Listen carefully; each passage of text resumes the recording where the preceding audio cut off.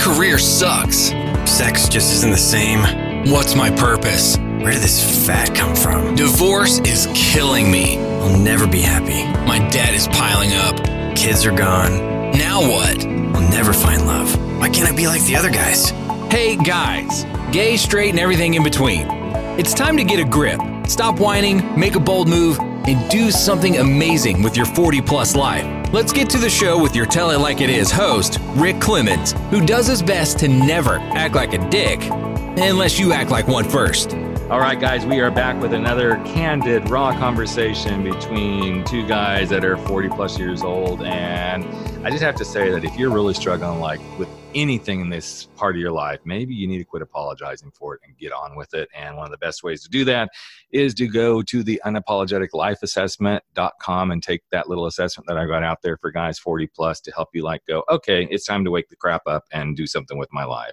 And speaking of waking the crap up, I have known this guy for a few years now, and we've both been speakers, done amazing things with being out on the speaking circuit.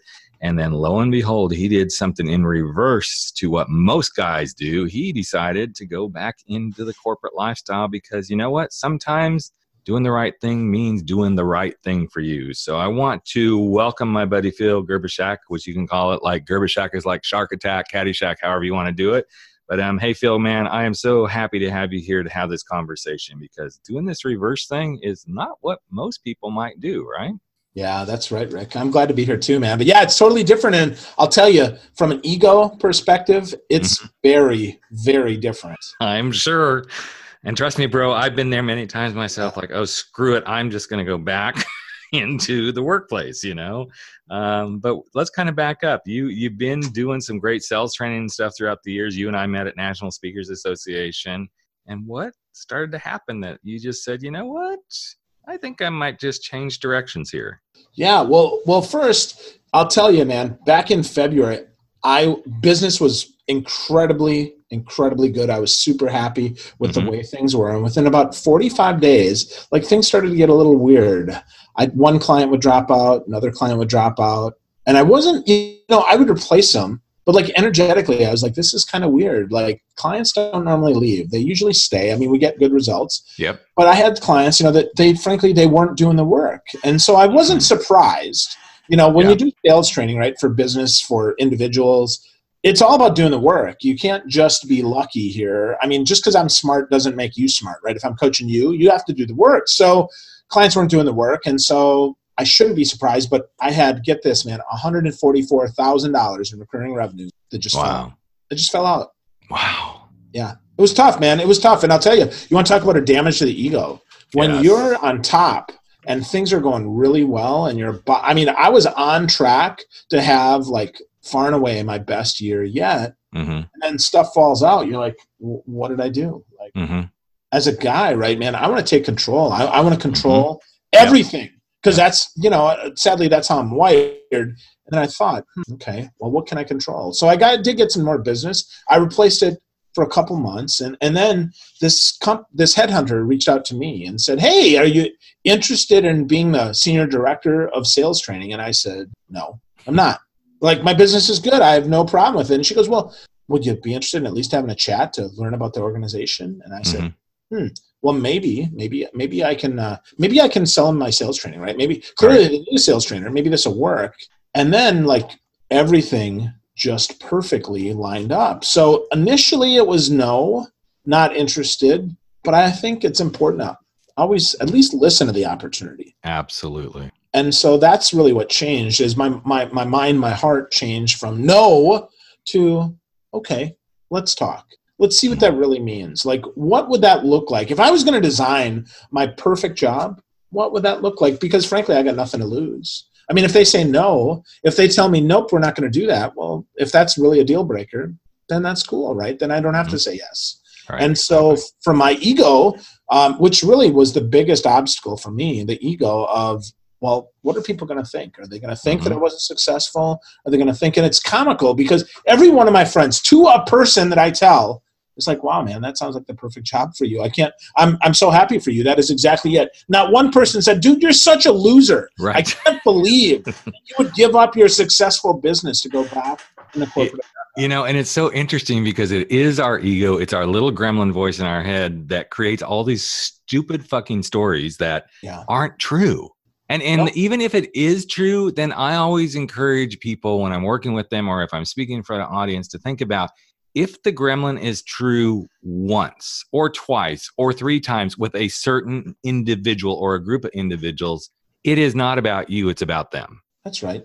That's right. If somebody were to say, if I were to say to you, Phil, wow, that seems like a really stupid move, man. I don't know why you did that. That is all about me. Because what's happening in most people's cases is, dang, I wish I could have got something like that. Or why did he get that? I didn't. And it's interesting. And you don't know this story because I don't think we've really talked since then. But a year ago, yes, we're literally coming up on a year.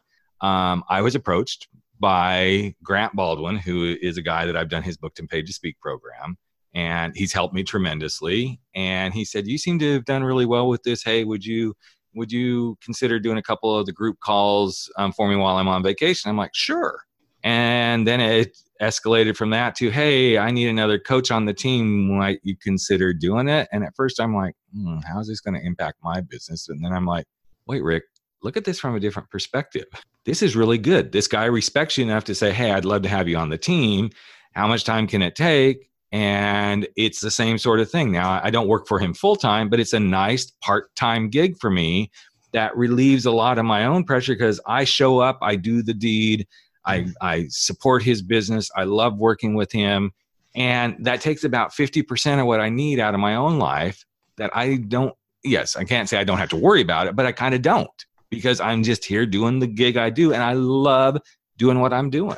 And I think that's the biggie. So well, it frees you up, right? Once you get out of your ego's way, it frees you up really to see what's possible instead of just focused on, oh my gosh, what am I going to think, right? How am I going to feel about this? And frankly, embrace the fact that now maybe I have a little bit more security and it gives me for me, I mean, I totally now get the freedom and the brain power to say, well, hey, maybe I can go create a new book. Maybe I can create something different. Maybe now my creative juices can flow in a different way because I don't have the pressure of having to pump every month, prospect, produce every single stinking month. Yeah. I'm going through a very similar space right now because of what I do with Grant and then some other things that have come up. I'm looking at all the different things. And when I started my whole working for myself career, I was doing lots of different things. I mean, I was teaching spin class part-time, just to like, hey, let's do this. Plus it was keeping me in great shape, which I know you and I have both been on that journey together over the last few months. Like, okay, we're getting this happening. But as I'm getting back on my track with my own health, I'm considering like, I think I want to teach spin again. It's been a few years since I've done that. Is it great money? No, but it's something else. And it does bring in some income, but it's something I love doing. And it doesn't have to be the dominant piece. And the reason I wanted Phil on this podcast today, besides that I love the guy dearly, was this conversation needs to happen more and more with guys, especially with guys. I'm not saying women don't, but this is about the guys because sometimes we get so pent up in, okay, this is what I do. This is how I do it. And I got to just stick to this and do it. And Phil, I'm curious if you had stayed in that mindset, and I know we're looking in the crystal ball, but if you'd stayed in that mindset, no, I just got to stay here. I got to do this. This is what I'm supposed to do. What do you think might have happened? Well, it was the recurring part was already spiraling down. Right. So likely that would have completely fallen out. And I would have been like, oh, crap. Now I got to go do stuff I don't want to do. Exactly. Now I've got to, pick up business that I don't want. Now I can't pick my clients anymore. Now my clients can pick me. Now I got to advertise. Now I got to do stuff. Right now I might have to pick up some partnerships or maybe, frankly, sell something I don't want to sell or be somebody I don't want to be. Yep. And you want to talk about ego, man. There's no greater ego blow than to have to be somebody you're not. That's the freaking worst, man. I mean, pretending to be somebody I'm not or pretending to work with people that I don't really care about and putting on a sunny face and saying, yeah, I think you're great when I'm really inside saying, this person sucks, man, but I'm so glad that they're paying me every month. That is the biggest blow to the ego. So I think that would have continued to spiral down. Now, that's not to say in a couple of years, right, things might change. Right. But for now, the good news is like 80% of my energy is in one spot. 80% of my attention goes to one client. So now, and again, that's how I look at it. I view this as a pretty much an 80% consulting gig that they just get my first fruit. They don't get all my fruit because I still get to speak. I still get to podcast. I still get to write. Right. I'm still working on some cool stuff, right? But they make it first. So therefore, it still keeps me hungry because frankly, if it paid too much, well, then you get fat and lazy. Right. Exactly. But it's just enough that I can energetically be honest and say, hey, I'm going to keep doing my own stuff because it's only filling 80% of my bucket. I love the way you position that because I think many people, in fact, I just had a client who he had a great interview yesterday for a position and he's kind of been struggling because he's like, I don't know, I'm 50 some years old and I don't know if I'm like, okay, cut that crap to begin with. You've got the talent, you've got the goods, all that. He goes, but I just want to make sure this doesn't consume my life. I said, so what if you looked at it from it's going to contribute to your life? And it's so ironic that you just said that whole 80% because I literally said to him yesterday, what percentage of your life would you like it to contribute to? And he kind of got really so quiet that I thought, okay, did the call drop? Are we still here? And he said, I never thought about it that way. And he goes, you have been pushing me and pushing me and pushing me for months to think about whatever comes next is the thing that gets you capable of doing the side gig that you want to do. It's just a means to the end. And letting that piece be the majority of how you make some money, but it affords you the other part to go do the thing you really want to do. Because he wants to do some documentaries, he wants to do some filming and stuff. But he's been putting the documentaries and film as the primary. And it's like, okay, but you're not to that space where you can go, I can live like that. Doesn't mean this is forever. And I love that you said, this is just what works for now. It's just what works for now.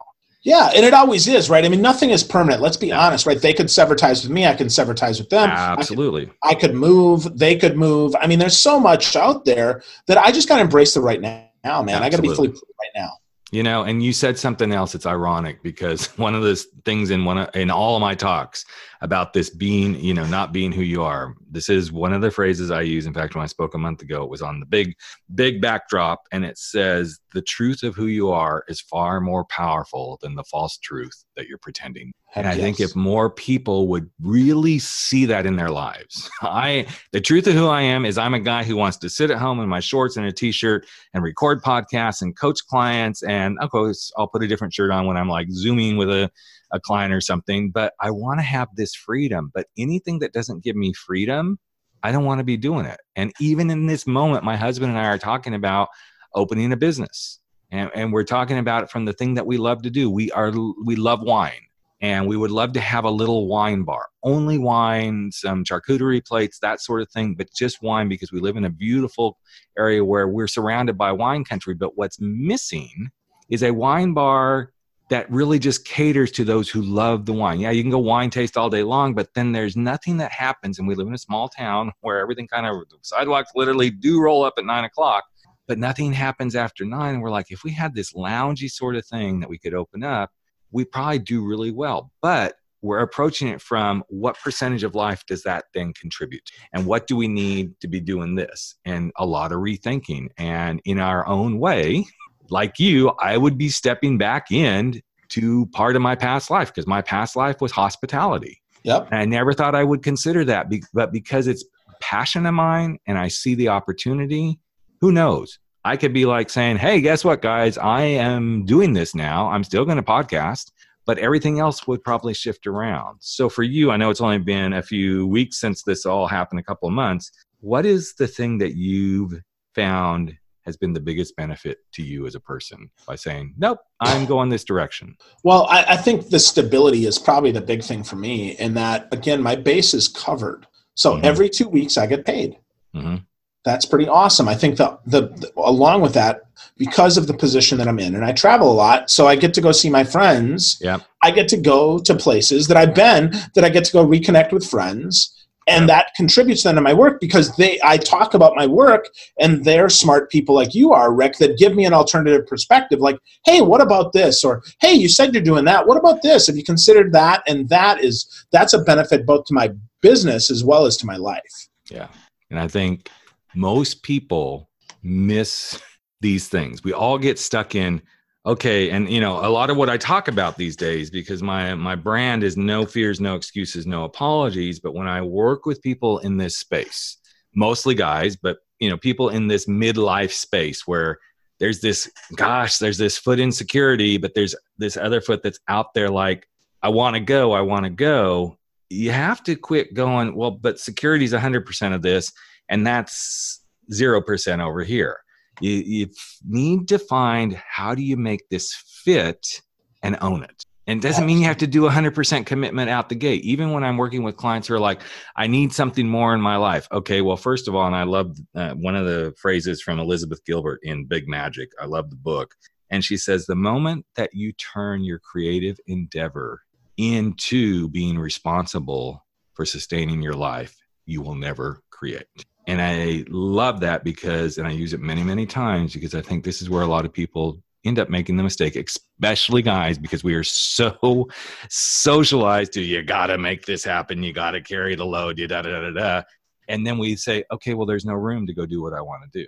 There's always room. It's just what you've shown today, Phil. It's just the mind shift. Always, right? Starts here. Yeah, it always starts up there. So, so before we wrap it up here, bro, if you were going to give somebody a piece of advice who's kind of sitting in a similar space as you, what would that piece of advice be, man? I would ask them to ask themselves, what do I really want? What's my real end goal?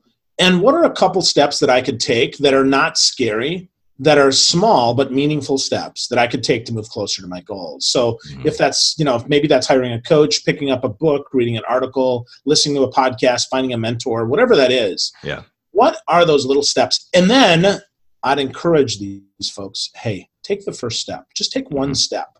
Yeah. And it's okay. It's okay to say that that's not the right step for you, but take a step in faith, knowing that your intuition, if you're midlife like Rick and I are, you've got some experience. I mean, you got to trust yourself a little bit. You got to trust that mindset that you know a lot more than you say you do. So trust that feeling and go get it. Absolutely. I agree 100% with you. Well, Phil, man, I'm so happy for you. I love that you're doing this. I love the outlook you provided. I just, everything that we just talked about is so important. Whether you're thinking about stepping back into corporate, or you're thinking about stepping out of something or stepping into something you've always wanted to do, it is about realizing that your ego can get in the way and it can blow everything out of proportion. And all you got to do, as Phil said, is just determine a couple of simple little things, a couple of simple steps. And I know, again, guys, this is really tough because we're supposed to just take it on. Let's go do it. But you know what? I personally have learned, and I know Phil has, because we both have run our own businesses. When you give yourself the space to take one small step and take one small action, a lot of times that's the thing that's going to make you win. Take the small step and make it happen. So loved having you on the show here, Phil. Thanks for contributing so much, brother. My pleasure, Rick. Thanks, man. That's a wrap for 40 Plus. Real men, real talk. Where size doesn't matter. We drop our bullshit, get over our screwed up fears, make bold moves, and live life without apologies. Don't forget to join us on Facebook at 40 Plus Real Men, Real Talk, where the conversations continue.